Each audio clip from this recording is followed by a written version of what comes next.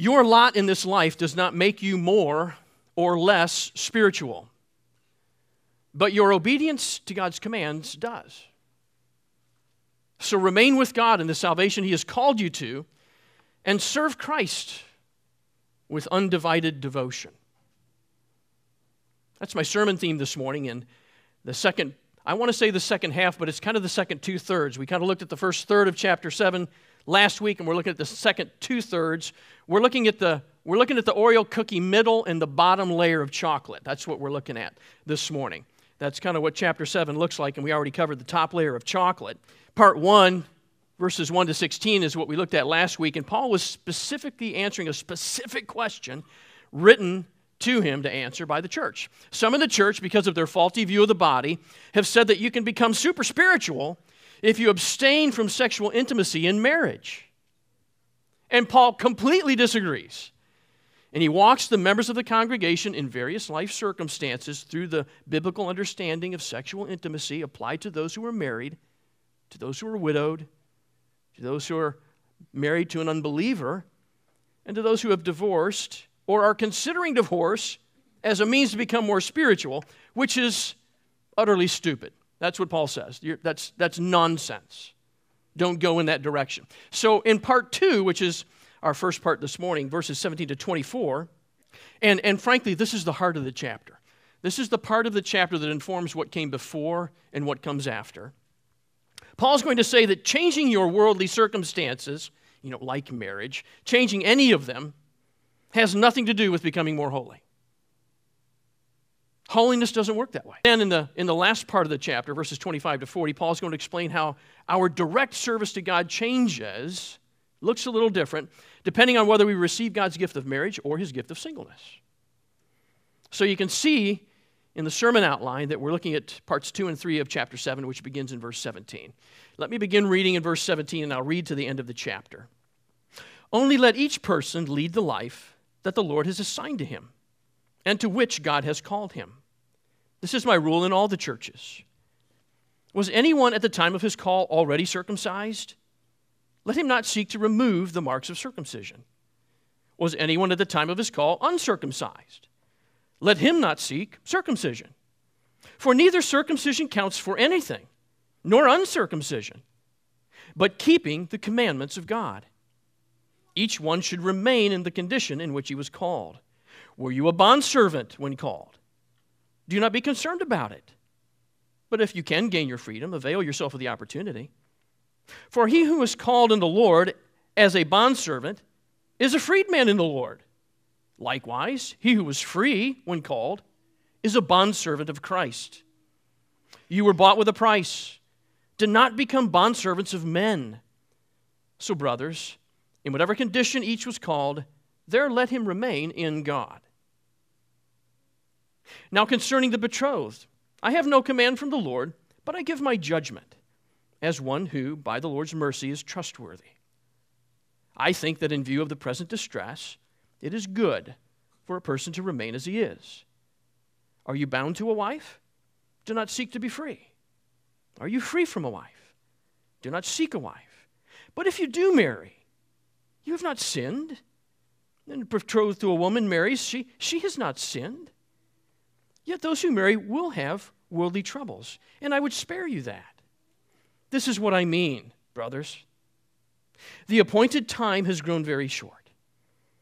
So from now on, let those who have wives live as though they had none, and those who mourn as though they were not mourning, and those who rejoice as though they were not rejoicing, and those who buy as those who had no goods, and as those who deal with the world as though they had no dealings with it. For the present form of this world is passing away. I want you to be free from anxieties. The unmarried man is anxious about the things of the Lord, how to please the Lord. But the married man is anxious about worldly things, how to please his wife. And his interests are divided. The unmarried or betrothed woman is anxious about the things of the Lord, how to be holy in body and spirit. But the married woman is anxious about worldly things, how to please her husband. I say this for your own benefit, not to lay any restraint upon you, but to promote good order and to secure your undivided devotion to the Lord. If anyone thinks that he is not behaving properly towards his betrothed, if his passions are strong, and it has to be, let him do as he wishes. Let them marry. It is no sin. But whoever is firmly established in his heart, being under no necessity, but having his desire under control, and is determined with this in his heart to keep her as his betrothed, he will do well. So then he who marries his betrothed does well, and he who refrains from marriage will do even better. A wife is bound to her husband as long as she lives, but if her husband dies, she is free to be married to whom she wishes, only in the Lord. Yet in my judgment, she's happier if she remains as she is. And I think that I too have the Spirit of God. This is the Word of God. Now you noticed in those first verses that Paul is going beyond the category of marriage to make his point here. He's added two new life circumstances, if you will, the categories of race or ethnicity and the category of social standing or cultural status. That's how I see those, and that's how I'm going to argue those. The narrow question, the very narrow question, should I forego sex in marriage to become more spiritual? That's the question that began the chapter. Has broadened a little bit to the question, does changing anything in my worldly circumstances make me more spiritual? Are there other things I can change in my lot in life that would make me more holy in God's sight? It's broadened just a little bit. And so that's the question that Paul's really answering here. Listen to his words again in verse 17. Because we looked at this last week, this is kind of the rubric that he's going by. Only let each person lead the life that the Lord has assigned to him and to which God has called him. This is my rule in all the churches. Now, I think these words can sound a little frightening to us. They sound a little restrictive to us, like we accidentally deleted the only email that had our life assignment in it from God. Oh my God, it's one of those. I think some of us might say, what life has God assigned to me? I still don't know. It's what I'm trying to figure out. I didn't get the memo that said, go to this school, marry this person, take that job. Oh no, wait, that job. We didn't get that email. So the word assigned isn't meant to be that fixed and that rigid. We hear that. You've been given an assignment. So it's a from beginning to end period assignment. It's actually pretty flexible. It's actually literally more segmented. God apportions your life to you, is what Paul says. He's handing this out as you go along. He sovereignly hands you portions as you go. So Paul is not saying God has a wonderful plan for your life, don't deviate from it. He's saying God has a wonderful plan for your life, don't deviate from Him. Stick to God. He'll apportion your life for you. The life that you are to lead, because God is portioning it out to you, is the life that God has called you to. They're one and the same. What life has God called you to? Well, it's the life that Paul described to us way back in his greeting in chapter 1, verses 2 and 3. He says to his audience, the Corinthians, you are the church of God, those called to be sanctified in Christ Jesus, called to be saints together with all those in every place who call upon the name of the Lord, our Lord Jesus Christ, both theirs and ours. Live in the grace and peace that is from your God, the Father, and from the Lord Jesus Christ. So leading this life, remaining in this life, is not only Paul's rule for each person in the church in Corinth, it's Paul's rule for all the persons in all the churches, he says. Even Christ Fellowship Church. Why? Because Paul's rule in chapter 7, verse 17 is coordinated with God's salvation in chapter 1, verse 2. This is the calling of God for all the churches. And so this is the calling to live this life that Paul's applying to all the churches. And to live out this call, I think we can look at chapter 1, verse 9, which I referenced in my pastoral prayer. God is faithful, by whom you were called into the fellowship of His Son, Jesus Christ His Lord. That's where He's called you. That's where He wants you to remain. So when Paul says remain where you are, he is not saying that you can never change jobs or move to a new house or apartment or even change political parties, as unlikely as that seems in our current culture. Remember, Paul is not forcing restrictions. The Corinthians are the ones forcing restrictions. Paul's highlighting God's grace.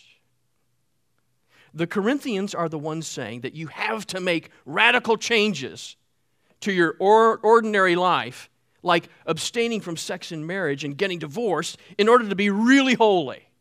They're the ones saying that. Paul's the one saying, no, stop.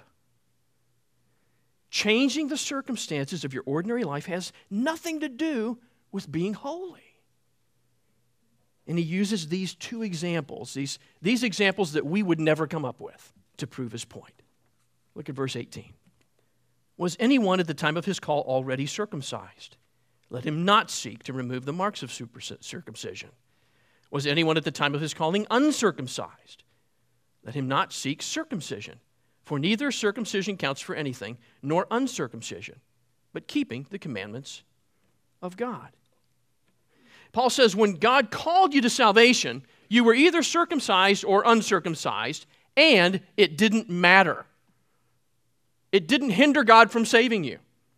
You didn't have to be one or the other in order to be made holy by God, and you don't have to change it now.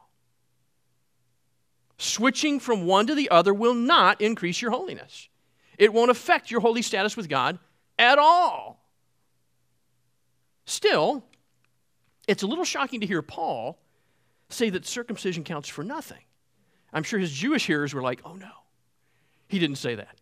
Circumcision was the sign of obedience in the Old Covenant, but circumcision of the flesh always pointed to what? Circumcision of the heart, where the Holy Spirit removes the sin that covers our hearts so that we can obey God, which is what he's called us to. So in the new covenant, circumcision of the flesh counts for nothing, doesn't do anything. But Paul is really not talking to the Corinthians about circumcision as a covenant sign. He's really not talking about circumcision as a religious identifier, because circumcision identifies two things. It identifies religion, yes, but also ethnicity. These are the Hebrew peoples and their descendants. Circumcision was not just a religious, but also an ethnic identifier. And I'm arguing that circumcision here in Corinth is really teaching us about race and ethnicity. How was that the case? Well, in the Greco-Roman world back then, in order to excel, Jews needed to hide their ethnicity, their Jewish ethnic roots. Parenthetically, there's always been anti-Semitism. The nations have always raged against the Jews. There has been, and unfortunately there will always be, anti-Semitism in the fallen world. Christians need to know that and stand against that. But I know what you're thinking. Isn't circumcision, like, already hidden? I mean, who could possibly... What? Well, in that place and time, when children went to school or adults participated in athletics, which is part of their education and development, they didn't wear Lululemon joggers or Nike pants or Under Armour shorts. They were naked. That's how they conducted athletic games and exercises. Okay. But how does a circumcised man become uncircumcised? Well, there was actually a surgical procedure that would hide their circumcision. And that's all we need to know. Now, it's one thing to hide your ethnic heritage to get along in Greco-Roman culture, and it may help you there. But it's an entirely different thing to hide your ethnic heritage in order to become more holy before God. And Paul says, has no effect. It doesn't work. Instead, holiness comes from obeying God, doing what God commands from an obedience of the heart. God saves sinners from every tribe, tongue, and nation, holy in His sight. We're not called to somehow give up our ethnic identity that God gave to us in the first place, in which God saved us in the second place, in order to be more holy. What we have to give up is our unbelief and our sinful boasting, and instead be found in Christ. So whether circumcised or uncircumcised, what matters is that we love God and serve Christ. That is the holy life to which we're called. It's Paul's first example. His second example is in verse 20. Each one should remain in the condition in which he was called. Were you a bondservant when called? Do not be concerned about it. But if you can gain your freedom, avail yourself of the opportunity. For he who was called in the Lord as a bondservant is a freedman in the Lord. Likewise, he who was free when called is a bondservant of Christ. You were both bought with a price. Do not become bondservants of men. So just as our racial or ethnic identity is of no consequence in relation to our holiness, neither is our cultural credit score or our socioeconomic standing. That's what I think slavery is pointing to here. Slavery, and that's really the word. That's really the word, although translated bondservant. Slavery is a sensitive subject for us because of America's history of race-based chattel slavery. I understand that, which was a sinful practice and one we all condemn. But that's not the institution of slavery that Paul's addressing here. No doubt slavery in Corinth was horrible for some slaves. But for many, it was just another category of socio-economic status.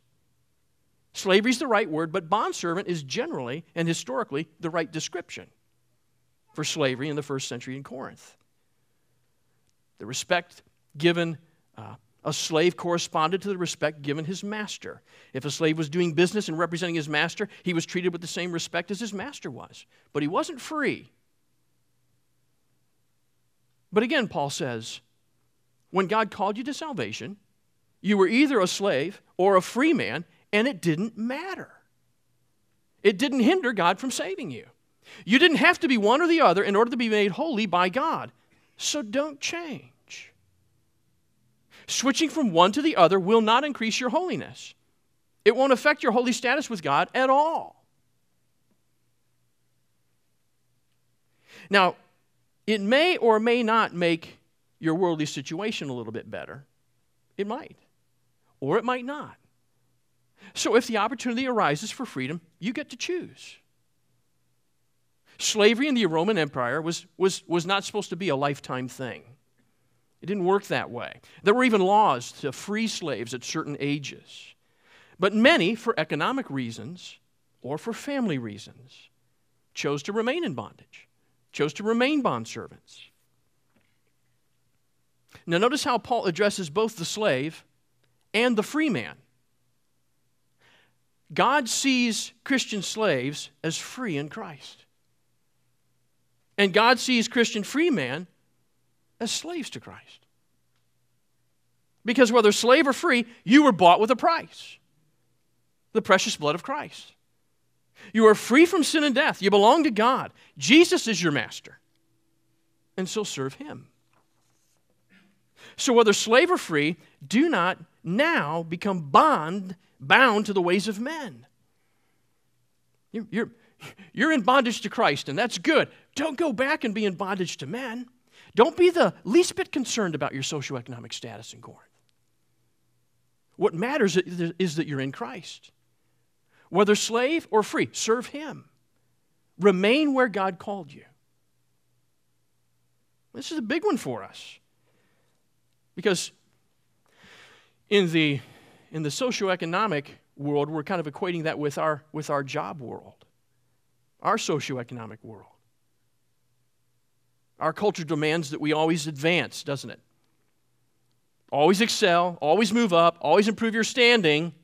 It's the American dream. Do that or be a loser. But you don't have to adopt that view. You can be content right where you are, with God, serving Christ. Yes, you are free to plan your own career path. Apply for a new job. Apply for a better job. But while you wait to be called for that interview, don't obsess over it. Let it be of no concern to you. Work hard and serve Christ where you are. When the offer's made, then you get to choose. You see, too many waste too much time obsessing about the greater, greener field. The grass over there. The pastor, while you're here, you're obsessing about being over there. And in that way, we fail to serve Christ in the pasture He's placed you in. Or at least the pasture He's placed you in for now. Keep your head in the game. Keep your head in the game where you are. Work that job for Christ, the one that you have. Serve those people for Christ, the one that Christ has placed you in and around and among. I think that's what Paul would advise us to do. And then he repeats, this is the third time he says this in verse 24. So, brothers, in whatever condition each was called, there let him remain with God. There let him remain with God. It's the third time Paul has said this because this is a big one for us.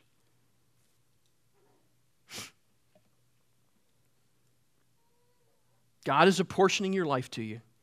Remain with Him. Live your life in the grace and peace that Christ has provided and given to you. Serve Christ there in the grace and peace that you have. God is apportioning His life, your life to you. Remain with Him. Live your life there. And the idea of serving suddenly kind of rises to the top and becomes the emphasis of this next section. Remember, he talked about marriage earlier. Now he's made this point. There isn't any of your worldly circumstances that you change that render you automatically more holy before God. It doesn't do that. It's your obedience to God. It's living the life He's called you to that makes you holy before God. And so he's going to go back to talking about marriage now among the unmarried people, and he's going to be speaking objectively about what it means to serve God. That's kind of the point, whether married or single. Look at verse 25. Now concerning the betrothed, I have no command from the Lord, but I give my judgment as one who by the Lord's mercy is trustworthy. Now concerning the betrothed, which is often translated virgins, so he's mostly focusing on people who've never married. He seems to be introducing a new question. That now concerning seems to be the introduction of a new question, or the second part of a two-part question. That's how I think this is kind of the follow-up aspect of the first question. It's not about foregoing marriage in order to maximize your holiness, but foregoing marriage in order to maximize your service. That's kind of the emphasis that this takes. So the question Paul is answering now is, can't a single person serve God better than a married person? In my single life, don't I have greater capacity to serve God than I would in my married life? That's the question that Paul's answering. And Paul seems to agree with them. A single person does offer more direct service to God than a married person. More direct service. Sounds like an airline, right? We offer more direct service to the Portland Jetport than other airlines. Now, the offer of direct service, that's right. The single plane lands only at the Portland Jetport, but the married plane lands at Logan International and the Portland Jetport. I mean, that's kind of an illustration. Paul agrees with where they land. Paul agrees with this idea of service. The single person can devote all their concern directly to the things of God. But the married person must devote concern to their spouse and to God. That's the objective reality that Paul's pointing out. Paul doesn't agree with their reasoning. He says, well, that's kind of true, but I don't agree with what you're saying or how you get there at all. His reason is completely different. He has already rejected their reasoning. Their reason begins with, we shouldn't have sex in marriage, so we shouldn't marry at all, so we can serve God better, and this will make us more spiritual. That's their argument. And Paul says that's rubbish. But since the question is asked in that format, Paul's answer is in this format. That's what we need to understand. Why is Paul talking about marriage in this really strange way? Because he's answering a really strange question. That's why it's this way. And it goes back to what we talked about last week. It goes back to making Paul look like a mean old bachelor apostle who hates marriage and commands everyone to be single and become missionaries like him. But that's just not true. That's not at all what Paul's doing here. Paul hasn't forgotten what he wrote to husbands and wives in Ephesus. You husbands are to love your wives as service to the Lord. And you wives are to respect and serve your husbands as your service to the Lord. Your marriage is a glorious picture of the gospel in your service together as the Lord. Paul remembers that. All of that is still in play. Paul knows those things, but Paul's not answering a question about that. And so Paul tells the Corinthians twice that marriage is not a sin. What? Why in the world would an apostle need to tell a church that it's not a sin to get married? What in the world are these people thinking? Well, they're thinking that they can serve God better single, and so it must be a sin to marry. That's why Paul has to say that. Paul says, well, there's a sense in which you can serve God better single, but your thinking on the matter is completely wrong. So let's read again what Paul says beginning in verse 25.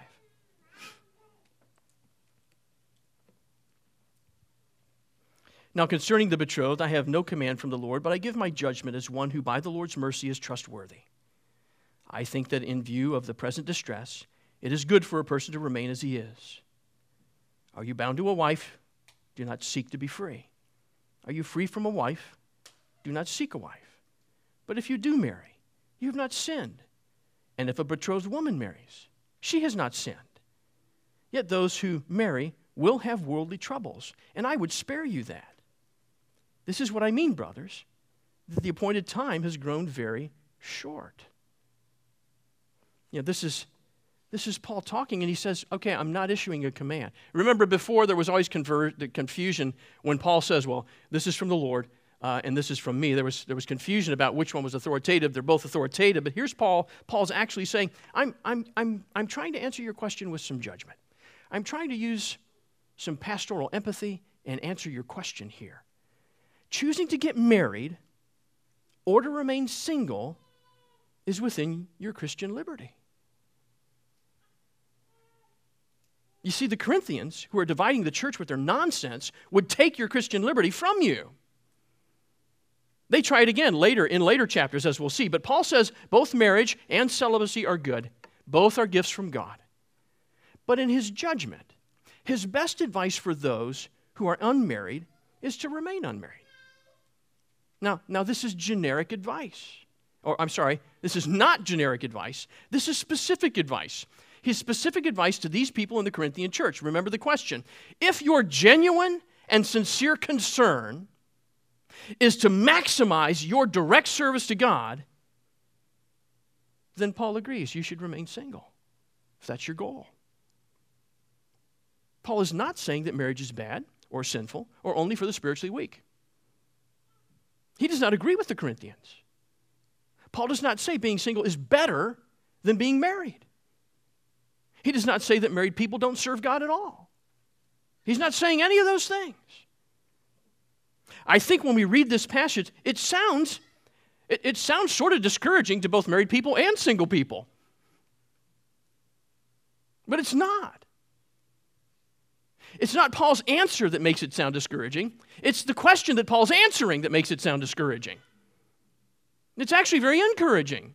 You get so lost here reading this because if you don't understand the question and if you don't stay focused on that question, the passage doesn't make any sense at all.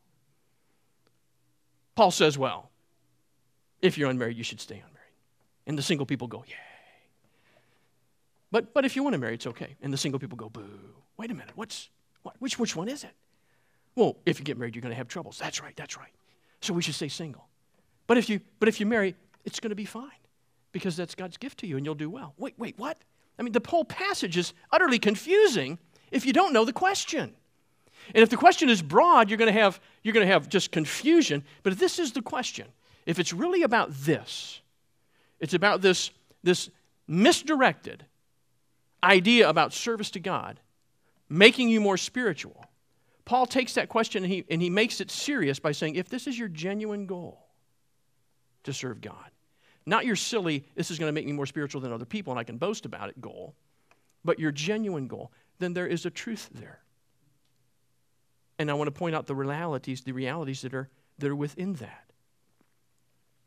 It's the question that Paul is answering that makes it sound discouraging, but it's actually very encouraging, because your holy status is not affected if you change your marital status, any more than if you were to change your ethnic or your social status, which is what he had argued.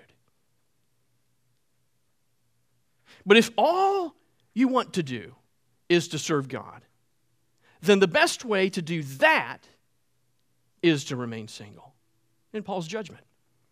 It's Paul's honest advice. And he gives his reasons, and they're kind of interrelated. There are a couple of reasons. See, we and the Corinthians live in this present distress. You see that phrase. I don't think this is an eschatological term. He doesn't say the coming distress. You see, we all live in this present distress. We all live in the last days between Christ's first advent, his first coming to save, and his future advent, his coming to judge and set up his kingdom. And so there are decisions to be made. We have to live in this world and not be of this world. We have to navigate troubled waters, where to send our kids to school, how to behave ethically at work, where morality has just gone haywire, participating as citizens in a society. We live in a civic realm around us, facing persecution as Christians. We have to navigate all these different things. And it's easier to make decisions for one than it is for a whole family that you love. You see? You know, if I was facing martyrdom for the faith, if they came to me and put a gun to my head, sounds dramatic. I sure hope it is. I would think differently about martyrdom as a single man than if I were married and had kids. Wouldn't you? You know, I was thinking about an illustration. So I'm sorry, you're going to have to go to the battlefield with this. Put on your army cap. So I think that in the way Paul describes these things, marriage is kind of like heavy infantry. Heavy infantry. And being single is like light infantry. Heavy infantry moves slower, but it has more firepower. They're used to take and to hold ground. Light infantry is lightning fast. They can change direction on a dime. They can strike quickly. They're good at taking ground, but they're designed to hold it for long. There's just a difference between these two infantries. Both are fighting the same present distress, but they're operating differently. Your responsibilities and therefore your troubles are multiplied when you married and when you have children. There's more logistics to handle. There's a bigger unit to handle and move into place. And Paul says your appointed time is so short. Your appointed time is short. And so he says this, picking up in verse 29. This is what I mean, brothers. The appointed time has grown very short. And from now on, let those who have wives live as though they had none, and those who mourn as though they were not mourning, and those who rejoice as those that were not rejoicing, and those who buy as though they had no goods, and those who deal with the world as though they had no dealings with the world. For the present form of this world is passing away. You know, if God has apportioned to me a wife, how am I to lead a life as if I don't have a wife, Paul? What is that? That sounds confusing to me. Or how am I to mourn but it not look like I'm mourning, or rejoice and it not sound like I'm rejoicing? How am I supposed to do that? And Paul's point in this passage is that we're to live with this sense of urgency, because we are in this last day period. So when you marry, when you mourn, when you rejoice, when you conduct business, Paul's saying do it in a certain manner. Do it in a certain way. Do it such that these things don't overtake your life in God. Do it so that these things don't squelch your service to God. Don't let them take you off of your life of salvation, the life that God has called you to, your call of duty in whichever one of the infantries you enlist. Don't let it do that. Do not love this world or the things of the world. Love God and serve Christ in all things. That's what he's saying there. These last days are not only a time of distress, they're a day of salvation. That's why this matters in the first place to Paul. With the coming of Christ, Satan the strong man is bound, and the church is plundering his earthly kingdom of souls by the power of the gospel. We're not supposed to be hiding in foxholes. The Spirit-filled church is on the offensive, and the gates of hell will not overcome her. Don't boast about being married or boast about being single. Boast in the cross of Christ. That's what Paul would say. Which leads Paul to this second reality beginning in verse 32.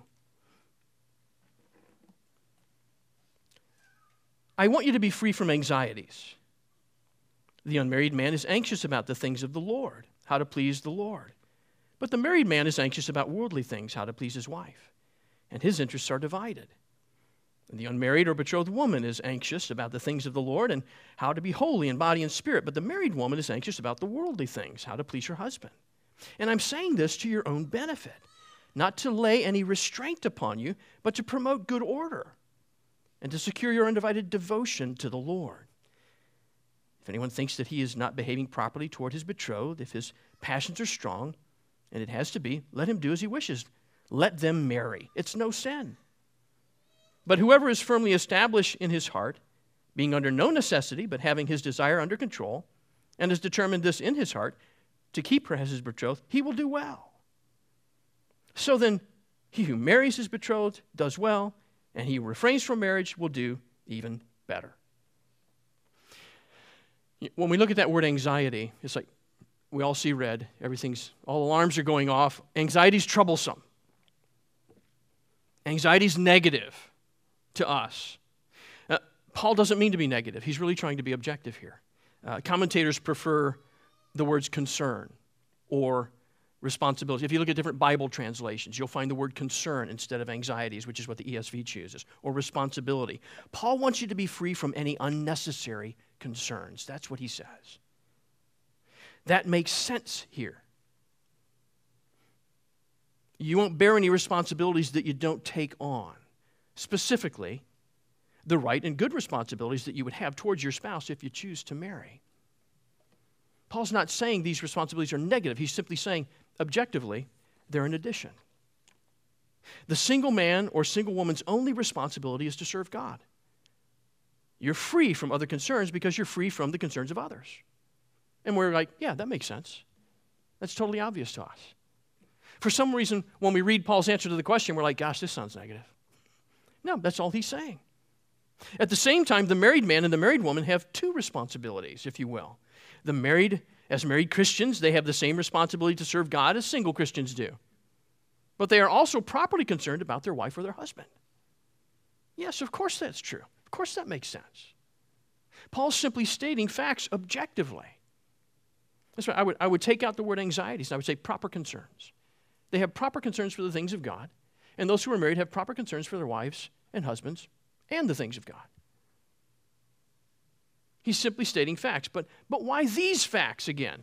In order to answer the specific question from the Corinthians about maximizing personal, direct service to God. Paul, and as soon as he says that, Paul's quick to say out loud, I'm not commanding marriage, and I'm not commanding singleness. I'm just using my judgment to answer your very narrow and specific question. Paul has offered his best advice to those Corinthians who genuinely want to maximize their personal, direct service to God. But to everyone else, he says, you're free to marry. You're free to marry.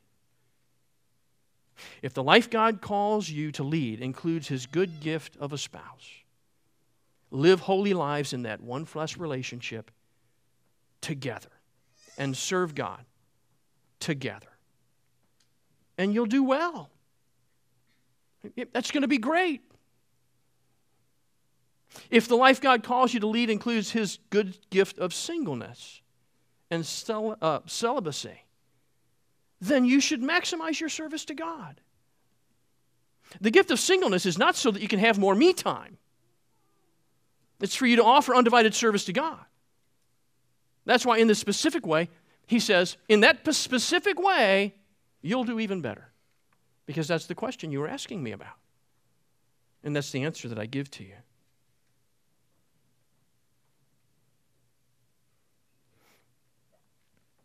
Paul says again, speaking to widows, that they're free to marry another if they choose to. But she's to marry a Christian. She's to marry in the Lord. And yet Paul says, in my judgment, she's happier if she reigns as she is. Which means more than just remaining unmarried, although it does mean that. It also contains Paul's rule that she should go on living a life with God that's apportioned to her, which is to remain with God and to live in the salvation He's called her to. Same thing is back at the middle of the chapter. He just touches on widows there for a moment. And then at the end of all this, Paul says one last thing to the Corinthians. And I think he looks them right in the eye. I know he's writing a letter, but I think he looks them right in the eye. Right? And he says, and I think I too have the Spirit of God. I think that's fun, right? Because these Corinthians, we're going through all of this because these Corinthians, so boastful in their spiritual gifts, so boastful of their spirituality. Oh, I'm more holier than you.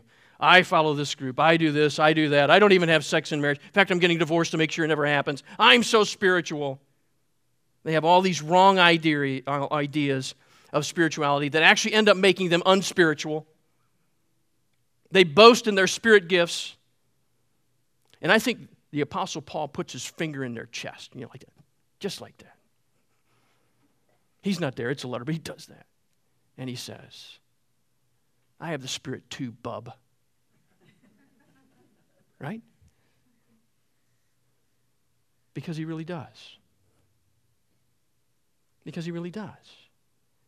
They're not pursuing genuine spirituality.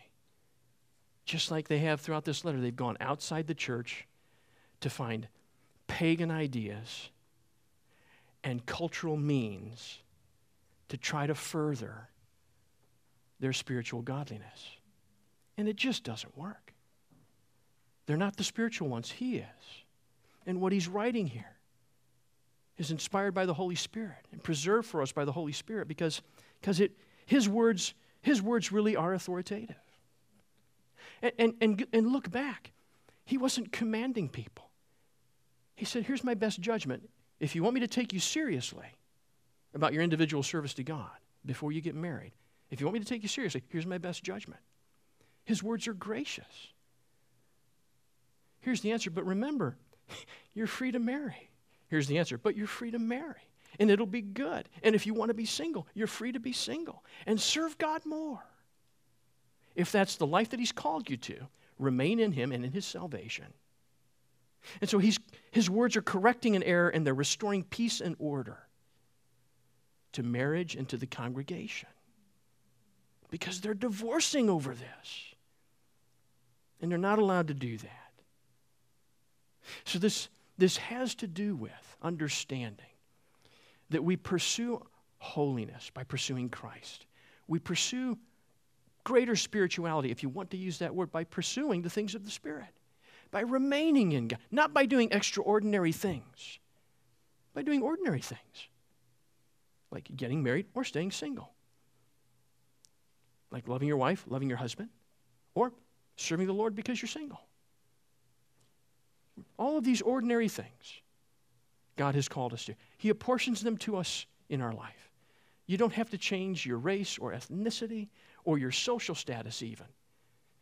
It won't affect your holiness before God. It works on a completely different way.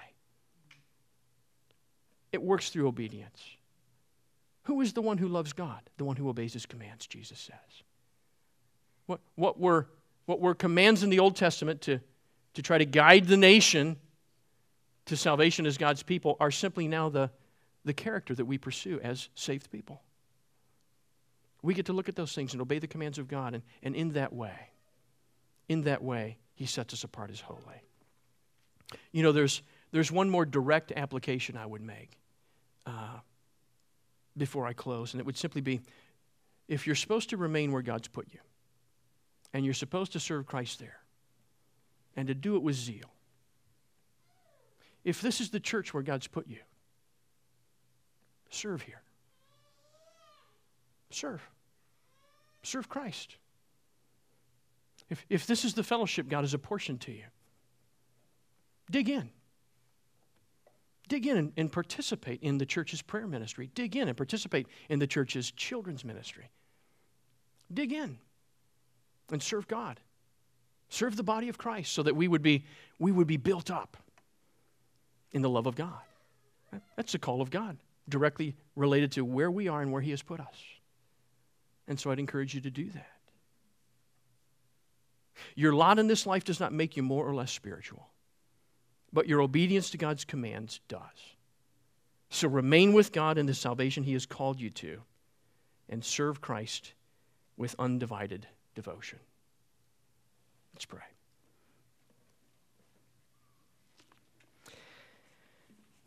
Heavenly Father, we thank you for your Spirit's help in understanding this difficult passage. It's just not easy, and it can be confusing. And so we ask that you'd continue to teach us what this means. It's not how we would have asked the question, but we're grateful for the answer. That you have called us to live lives that you're giving to us. That you've called us to remain with you in the salvation that you have called us to. That you have placed us in this fellowship together in the fellowship of Christ. That we might serve you well. And so we pray, Lord, that you would help us to know these things and do these things. That we would indeed remain with God and serve Christ. It's our prayer in Christ's name. Amen.